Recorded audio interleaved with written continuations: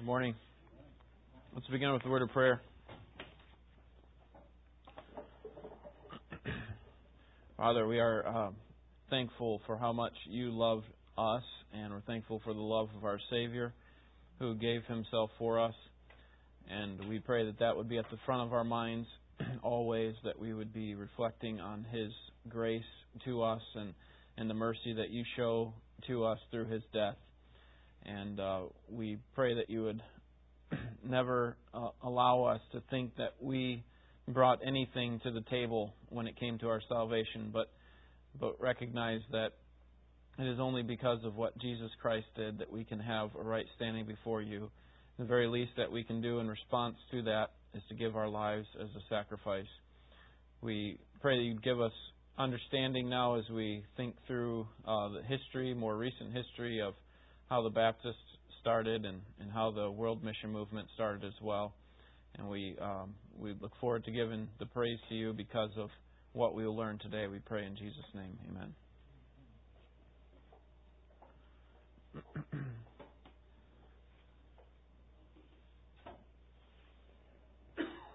All right. You know what? I need one more plug here. 1 second.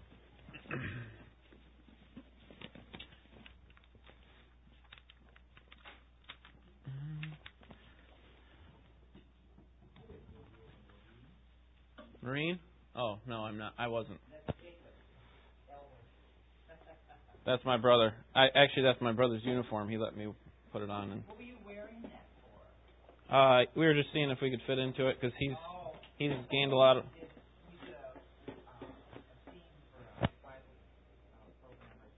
No, he actually gained a lot of weight and wasn't able to fit into it anymore. So. Oh, so you showed him up and you could fit into it. No, that's good. Thank you. All right.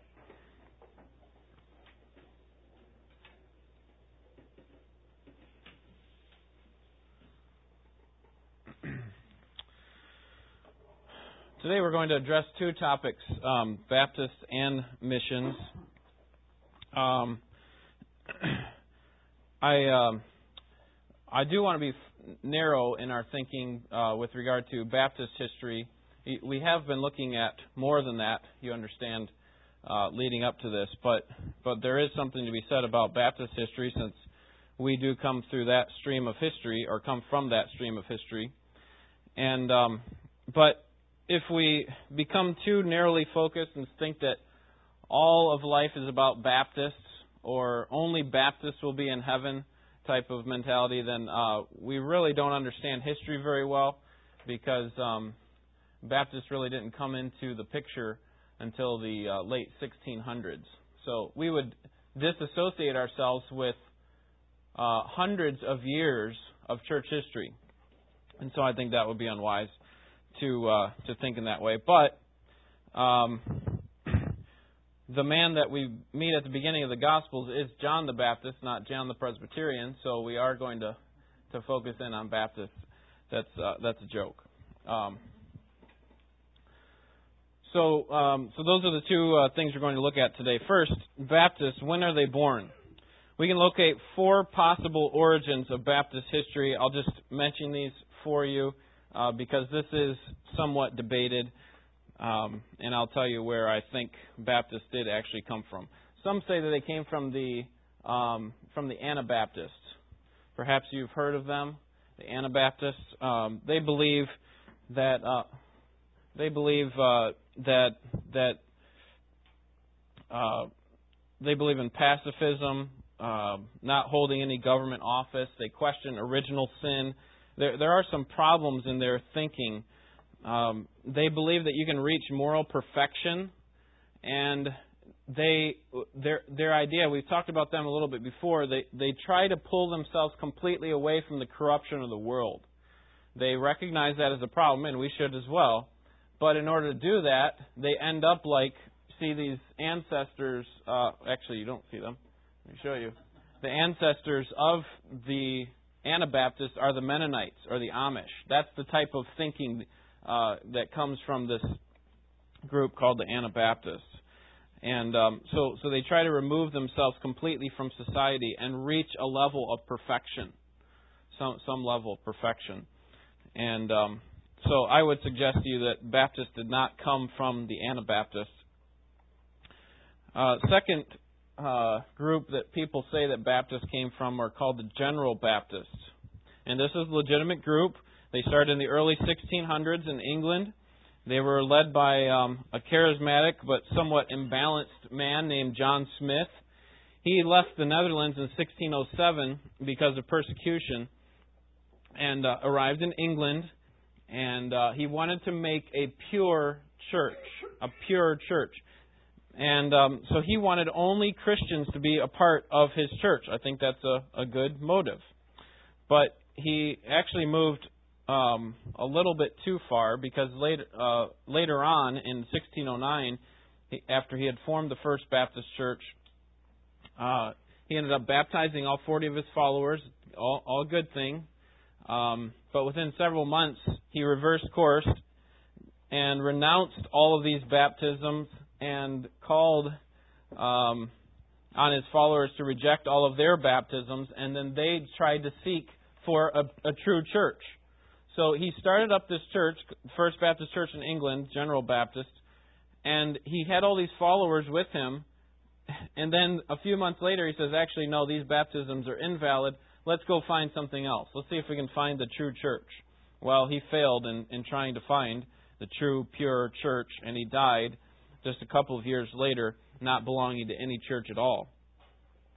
Well, some of his followers had ignored his last call to leave their Baptist church, and instead followed one of his disciples, a man by the name of Thomas Helwys, back to England.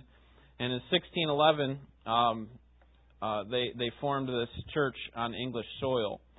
It became known as the General Baptists. And the reason that they call themselves General is because, do I have another? Yeah.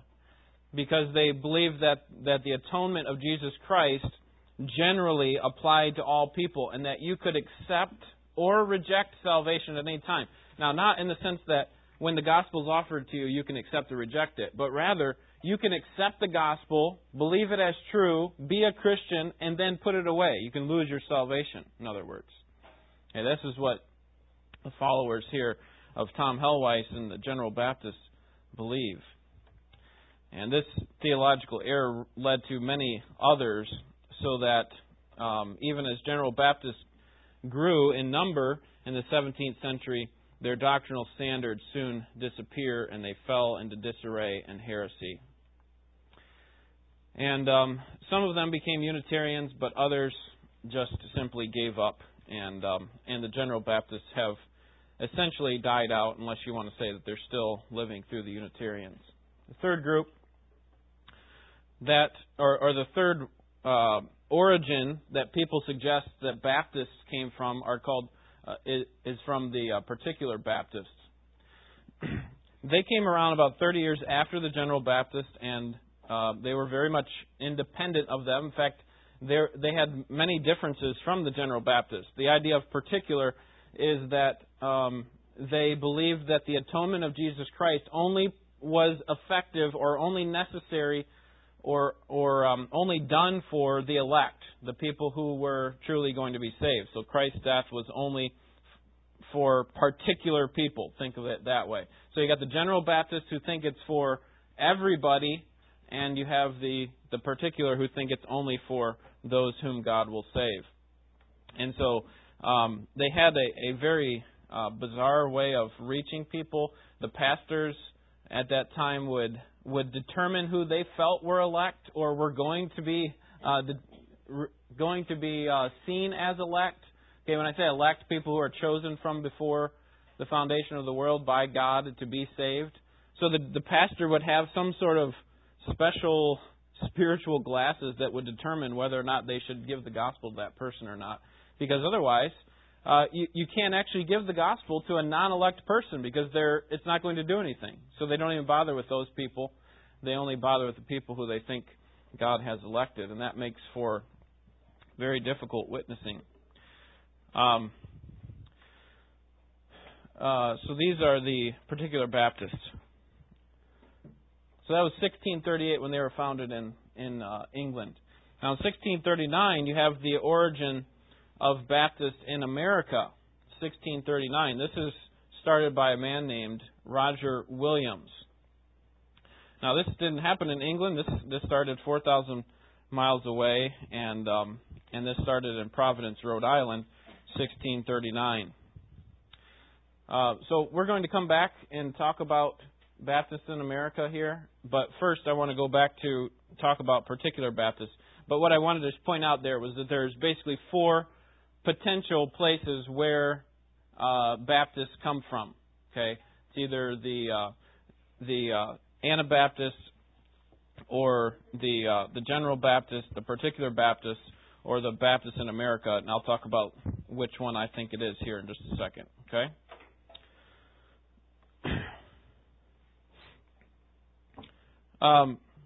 A particular Baptist, in 1644, there were 7 Baptist churches that met together. This is back in England again. And they strongly were concerned about a Calvinistic statement of faith. Now, what that means is they believe strongly in the sovereignty of God, that God is sovereign over all things.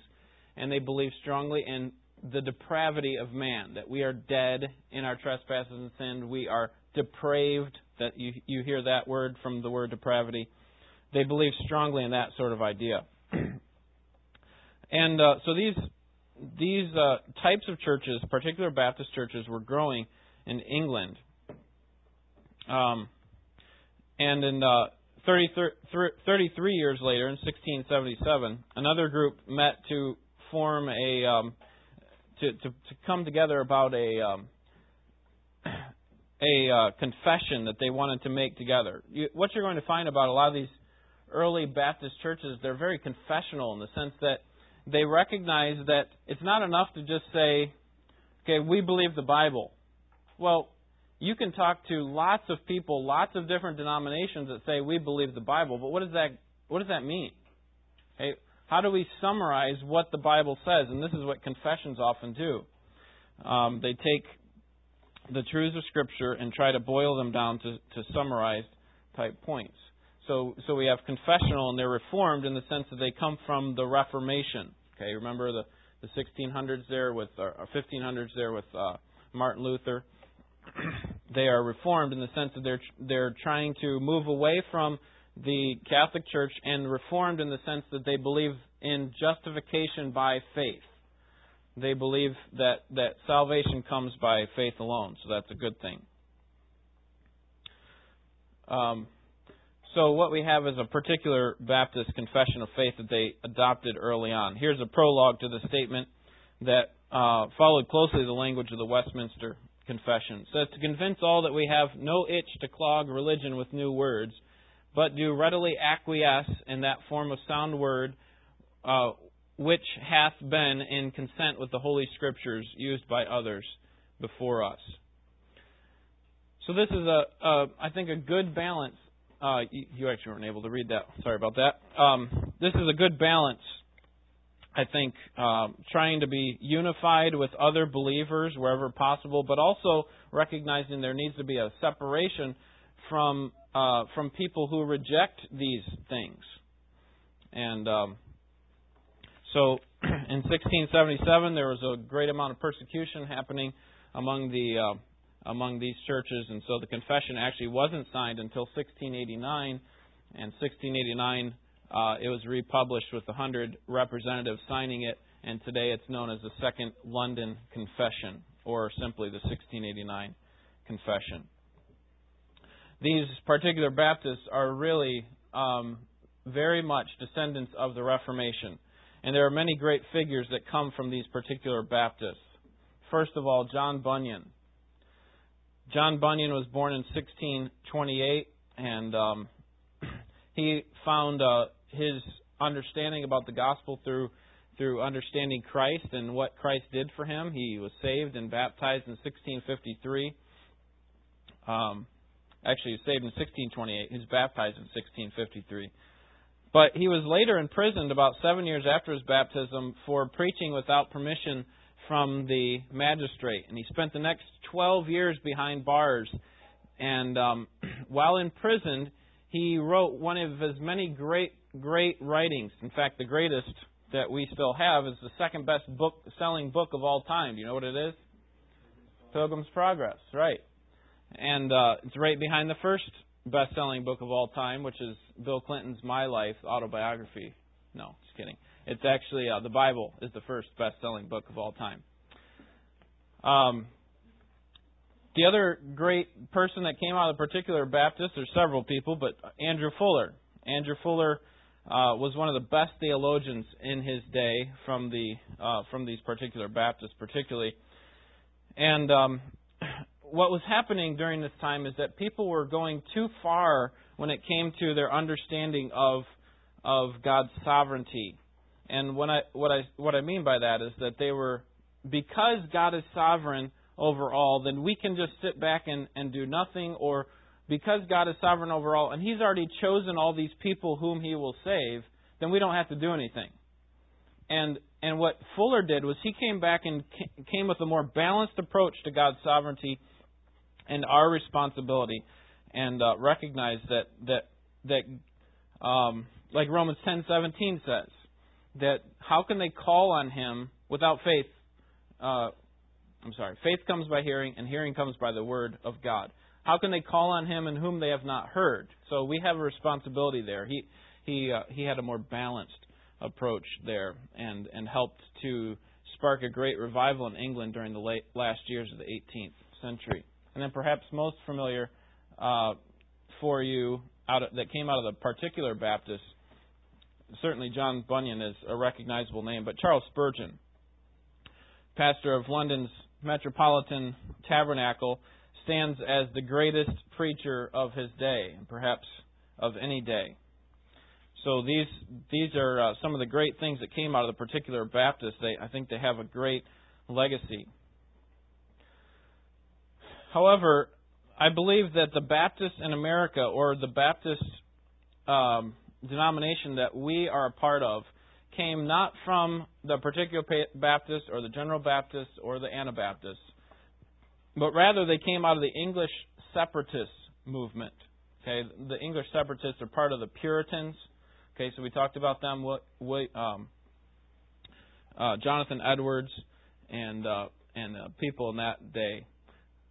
So out of the Puritans, they're starting to die out now towards the end of the 1600s, or towards the beginning of the 1600s, and now comes along a new refound faith. Okay, so what you need to think about when it comes to the Baptists is not that it was something that we have all the way from the beginning of time. Okay, so it didn't start with John the Baptist. That was a joke. Okay, it didn't start with John the Baptist, and then now we have Baptist religion all the way throughout. And it wasn't an invention of a new religion either. It wasn't now let's determine what would be the best way to reach people type thing, and we'll just design it ourselves. Rather, it was a rediscovery of the truths that are in the Scriptures. And we don't have time to go through all of the distinctives of the Baptist faith, but one of them is biblical authority. They got back to the idea that the Bible is the authority, and that's one of the things that I am most proud to think about when I think about our Baptist heritage. So Roger Williams was a man who was the man who started the first Baptist church in America, and he came out of the Puritans. He wasn't able to start a church in the northern up in Massachusetts. He ended up having to go down to Providence, Rhode Island. In fact, the city Providence was named because he wanted to name it that. That was a newly discovered area. March 1639, Providence, Rhode Island, is where the first Baptist church was started. Those who knew him, one of the Puritan scholars described him as a charming, sweet-tempered, winning man, courageous, selfless, God-intoxicated, and stubborn.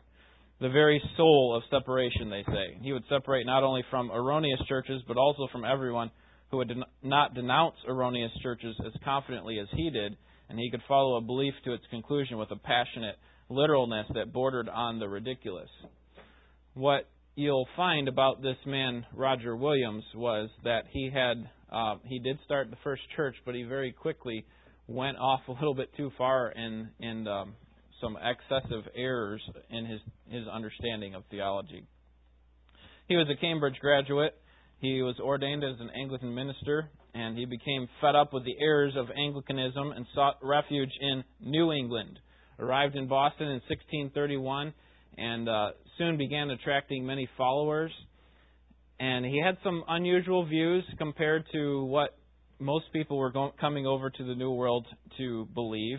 And but he did pioneer this new church as well as religious liberty. He sought religious liberty, freedom of conscience. He believed that should be a part of every person's existence. Williams started this church, soon began teaching against the King of England very strongly. He believed that the King of England had no authority to grant the colony its charter in the first place, and charged the king with blasphemy. Pretty dangerous words to be saying, although he is 4,000 miles away. So this upset the Puritan leaders, and they denounced Williams again, and so he headed south in the dead of winter, and he depended on the care of Indians and was befriended by this group of people until he arrived in Rhode Island and founded the city, Providence. Well, by this time, he embraced believers' baptism, and in March of 1639, a man by the name of Ezekiel Hollyman baptized Williams, and Williams, in turn, baptized Hollyman and also 10 others. And this is how the First Baptist Church in America was formed. Well, those convictions about the Baptist faith didn't last very long. Similar to John Smith, he renounced his church after a short period of time. I think it was 4 or 5 months, and he renounced all other churches as being false, and said that only God could raise up the true church and would possibly restore that and show that to them. Well, at this point, Williams refused to take the Lord's Supper anywhere because he didn't think there was any true church around. And finally, he reversed his course completely, deciding that it would be too hard to distinguish between the church and the world. And so he decided that he would he would not pray or preach with anyone at all. From that point to his death, Williams was not a member of any church at all. And Williams was seen, as I quoted earlier, as a person who was very schismatic. He was at the center of trying to separate from everyone, and he definitely saw a distinction between or a separation of the church and the state, but he never could find the true church that he was looking for. Perhaps in your pathway or your journey through the Christian life, you've seen people like this that are looking for this perfect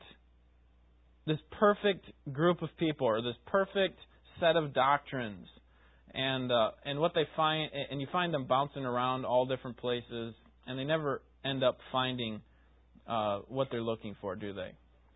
Because there is no perfect church. I hope you understand that. We are all sinners, and we can't know the Scriptures perfectly. We certainly do our best. We don't give up and just throw it all in the wind, but this type of mentality is very dangerous in the local church. We need to figure out what it is the Scriptures want us to do. Find a church that's as close as we can to those, at least on the main things. Make sure that we're on the same page on the main things. Agree to those things, commit to that body, and be a part of it. Well, despite this unpromising beginning, Baptists in America soon took a more stable route, and particular Baptists started to emigrate, and they continued to add to their ranks. And some other American Puritans, through their own study of the Scriptures, came to more Baptistic convictions, including this man here, Henry Dunster, who was the president of Harvard College. And he was a man that so much believed in the Baptist faith that he had to resign from the presidency because he rejected infant baptism, and Harvard at that time was accepting it. Well, Baptists remained a minority in the New World until the Great Awakening revivals of the mid-1700s.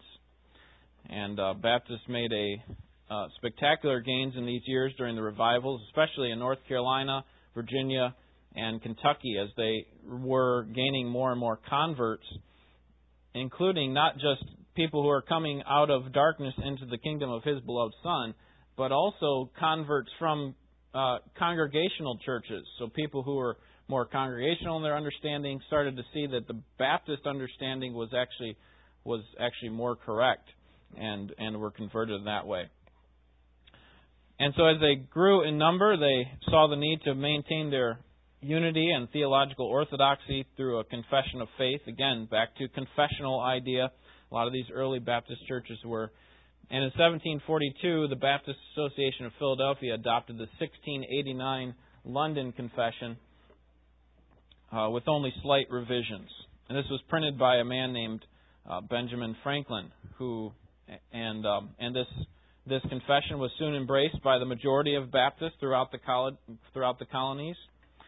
And so many of the churches, in fact, I would say the Baptist faith, from its earliest beginnings, was both Reformed and confessional.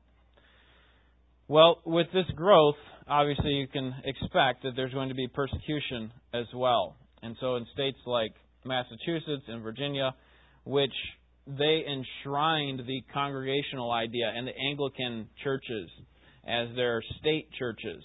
And so Baptists, of course, were harassed and often imprisoned and sometimes even whipped for refusing to be a part of these congregational or Anglican churches. One especially notable case came in Massachusetts. Elizabeth Backus was a devout Baptist and a poor elderly woman, and she fell behind in her tax payments, and she was arrested. They found her in her home, sitting by the fire, reading her Bible. She couldn't even afford very much. She fell quite ill. She was wrapped in quilts, and these heartless police hauled her off to jail because she could not pay her taxes. Well, Mrs. Backus described her ordeal in a moving letter to her son, Isaac. She said, "We lay in prison 13 days. Though I was bound when I was cast into the furnace, yet was I loosed, and found Jesus in the midst of the furnace with me. Oh, then could I give up my name, estate, family, life, and breath freely to God. Now the prison looked like a palace to me. I could bless God for all the laughs and scoffs made at me." I should read it this way. Now the prison looked like a palace to me. She wrote this to her son. A little bit of an allegory there that she uses, that she saw Jesus in the flames. She was in the furnace. She wasn't literally, you understand. But she was saying that once she recognized that, she could release all these problems or the circumstances around her. Well, it turns out that she actually was the wrong woman to be arrested. The Massachusetts authority had come down on the wrong person. And so this negative publicity came across the news wires, and people started to find out about it. She was the mother of Isaac Backus. Isaac was a Baptist minister who became one of the most influential figures in American history, at least with regard to religious liberty. He was an educated philosopher and historian, and he learned under the school of thought of Jonathan Edwards, and also under John Locke's Enlightenment philosophy. Well, at the time of his mother's imprisonment, Backus had just become a Baptist pastor, and over the next 50 years, he served as an articulate and tireless spokesman for religious freedom. And so that's why I say he had a lot to do with where we stand today, because he stood up for some of these things. His counterpart in Virginia was John Leland. He was also a Baptist minister, and he was an advocate of religious freedom. He was not formally educated like Backus was, but he taught himself well in theology and philosophy through his own reading, and believed that there should be a separation of church and state. During the debates over the Constitution and Bill of Rights, John Leland either corresponded with or met with President George Washington and James Madison, and seems to have been quite influential in the developing of the First Amendment, which guarantees religious freedom. Well, in the midst of this fight for religious freedom, Baptists continue to grow at an amazing rate, particularly during the Second Great Awakening in the early 1800s that we talked about last week. And their emphasis was on personal conversion, and that the gospel was simple. We don't have to manipulate people into accepting it. That we need to just present the gospel as it is. The power comes in the gospel, not in the packaging of the gospel. The power comes from God through the gospel. And so most of the Baptists continued to hold the Reformed confessional standards, and this was seen in the 1833 New Hampshire Confession of Faith. Again, back to confessional understanding, that we need to make claims based on what the Scriptures say. We need to write those down and make sure that we're on the same page there. Besides trying to maintain doctrinal purity and unity within the churches, the early 19th century Baptists also joined in an effort to expand and to spread missions around the world. And so in 1814, there was the formation of the General Missionary Convention of the Baptist denomination in the United States for missions. So they shortened that, thankfully, to the Triennial Convention because they met every 3 years. And during the first 20 years of this formation, there were 100 missionaries that were sent out, and so you started to see world missions start to increase. Though most Baptists in the late 18th century had vocally opposed slavery, by the early 1800s, many Baptists in the South came to defend it. And because of this, the Northern Baptists decided to separate themselves from the Southern Baptists, and that's why we have what's called the Southern Baptist Convention today. Because and they don't, obviously, they still don't accept that. Southern Baptists are, I believe, a very good overall convention. But the Northern Baptists saw that they were starting to defend slavery, and that's not a good thing. So we need to separate ourselves from that, and that's why you have this splinter. And so they're not proud of that. The Southern Baptists would admit that, but at the same time, they are, even though their roots may not be the best, the Southern Baptists, they still recognize there are very good things to be said about their group of churches. All right. Any questions about the origin of Baptists? So what I'm suggesting is that the Baptists actually came from the English Separatists or the Puritans, not from the Anabaptists or the General Baptists or the particular Baptists. Any questions or comments? Bill?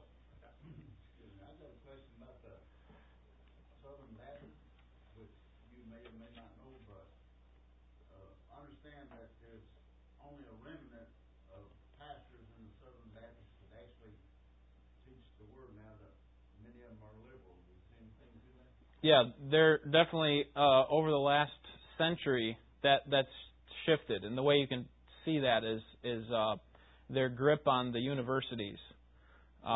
What happened was the liberals started to take over the Southern Baptist Convention, and you were seeing that throughout a lot of the churches. Although there was still a remnant of conservatives within the Southern Baptist movement, but what's happened over the last 30 to 40 years is that the conservatives are trying to reclaim the Southern Baptist Convention. And so you see that in Southern Seminary, where you have Al Mohler, Mark Dever, people like that, people who are very much Baptistic, very similar to what we would believe. Now, I say I don't necessarily agree with everything that Southern Baptist Convention does. I could get into some of those right now, but I think that's a little bit beyond the scope of what we're doing here. But yeah, there is still, I would say there's now more a remnant of liberal Southern Baptists you can actually find still some liberal Southern Baptist seminaries, but the most prominent Southern Baptist seminary is Southern Seminary in Louisville, and they've actually gone back to conservative. They felt like instead of splintering off of the Southern Baptist Convention, we can reform it or change it, bring it back to where it should have, where it used to be, where it came from, type of idea. So. I was just curious because Dr. Adrian Rogers was a Southern Baptist. Right. And I would stand up beside him in the opportunity I had. Right. Yeah, and I've been to some Southern Baptist churches down there as well, and they're very, very solid for the most part. So, all right, yes, Tricia.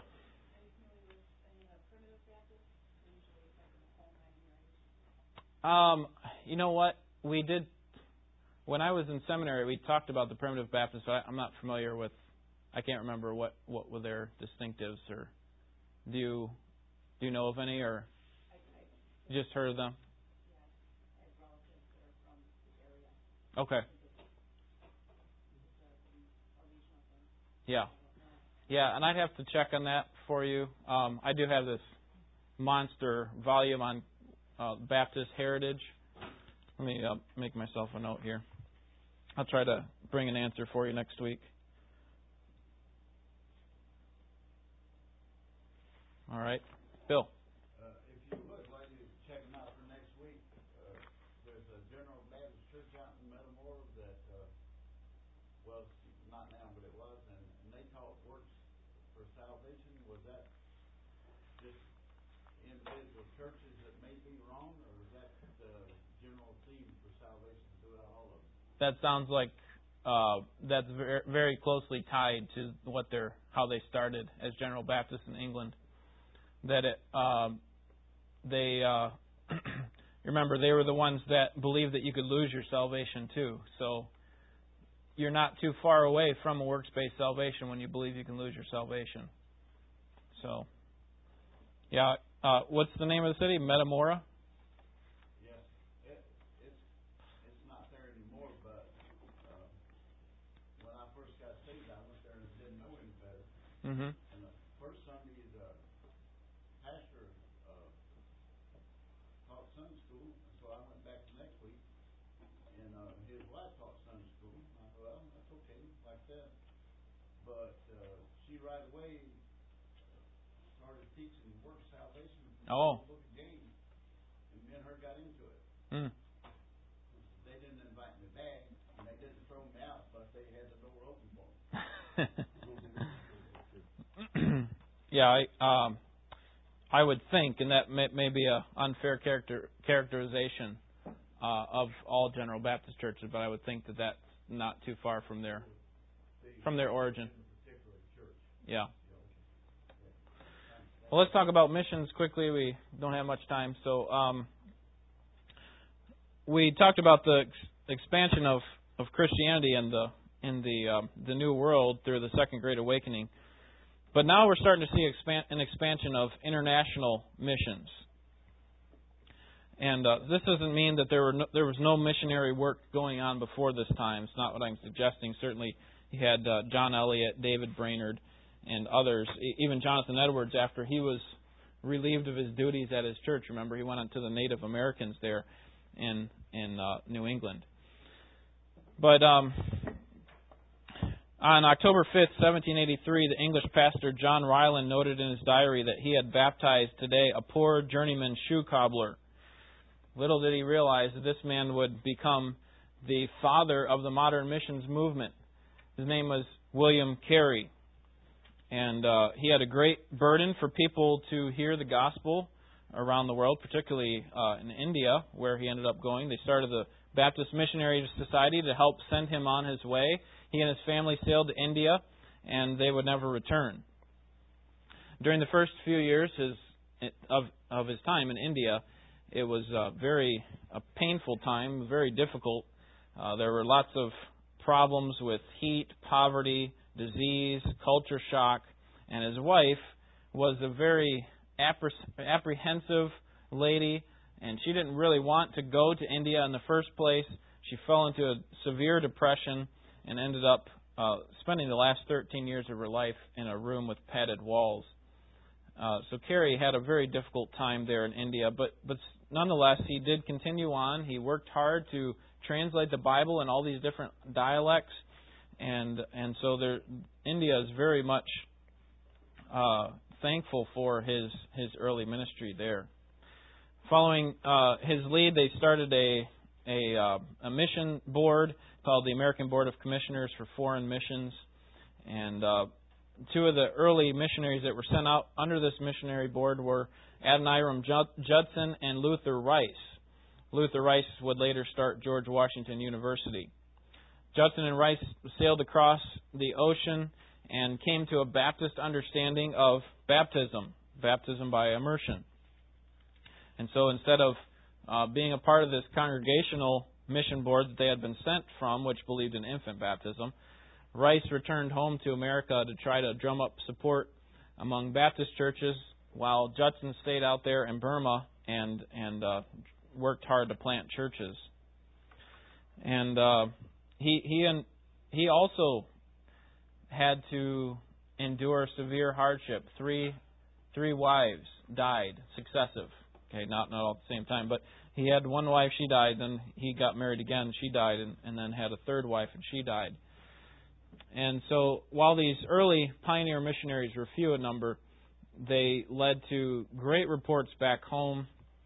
People were starting to get more and more excited about missions and spreading it. And one measure of their success is how long it lasts, how long the work that they do lasts. And one of the ways that we can evaluate how they did was to see if their work is still continuing. And in order to see that, I think the best person to look at is a man by the name of David Livingstone. He was a Scotch Presbyterian missionary from Africa, or in Africa, from Scotland. He arrived there in 1841 at the age of 28, and he dedicated the next 32 years of his life to ministering to Africans.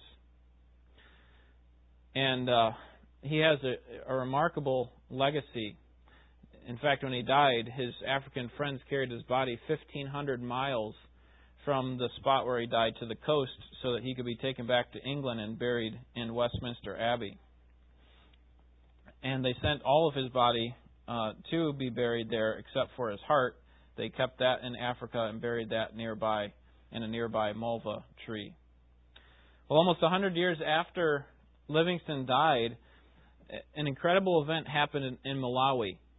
One of the lands where Livingstone had spent and labored and worked hard to spread the gospel, and this, I think, testifies to his legacy and many of the power of missions and its continuance. In 1959, when the fight for independence had turned violent between the Africans and the British, a British plane came by and dropped an empty tear gas canister that contained a message. And they dropped it to these residents where Livingstone had been 100 years earlier, and they wanted to make sure that they were safe. And so they said, "We're going to fly our plane by you again, and if we come by next time, and you have stones in the shape of an eye, then that means that you feel safe. But if you feel threatened by the Africans around you, then put the stones in the shape of a V, and we'll arrange for evacuation." This is what the message inside the canister said. Well, the next day the plane returned, and the people, the British people, the white residents there of Africa, had arranged the stones to read Ephesians 2:14. And that reads, "For he himself is our peace, who made both groups into one and broke down the barrier of the dividing wall." An amazing statement when you consider what kind of animosity was there between Africans and British, and the fact that the gospel had changed people, that changed Africans to allow for peace there is incredible. In fact, I was just thinking back to a missionary that's in Tanzania. Well, he's no longer there, but he had been there for 10 years. His name is Rob Howell. In fact, Matt Gass is going to take over part of that ministry where Rob had started. When Rob first started looking in Africa for places to start churches and to start a church planting movement. He went to some of these areas of Africa and was expecting to find no gospel witness at all because there were no missionaries there. But what he found was that there were pockets of churches that were still around from the time of David Livingstone. And so what he recognized from that is that this is not the place that I need to plant churches.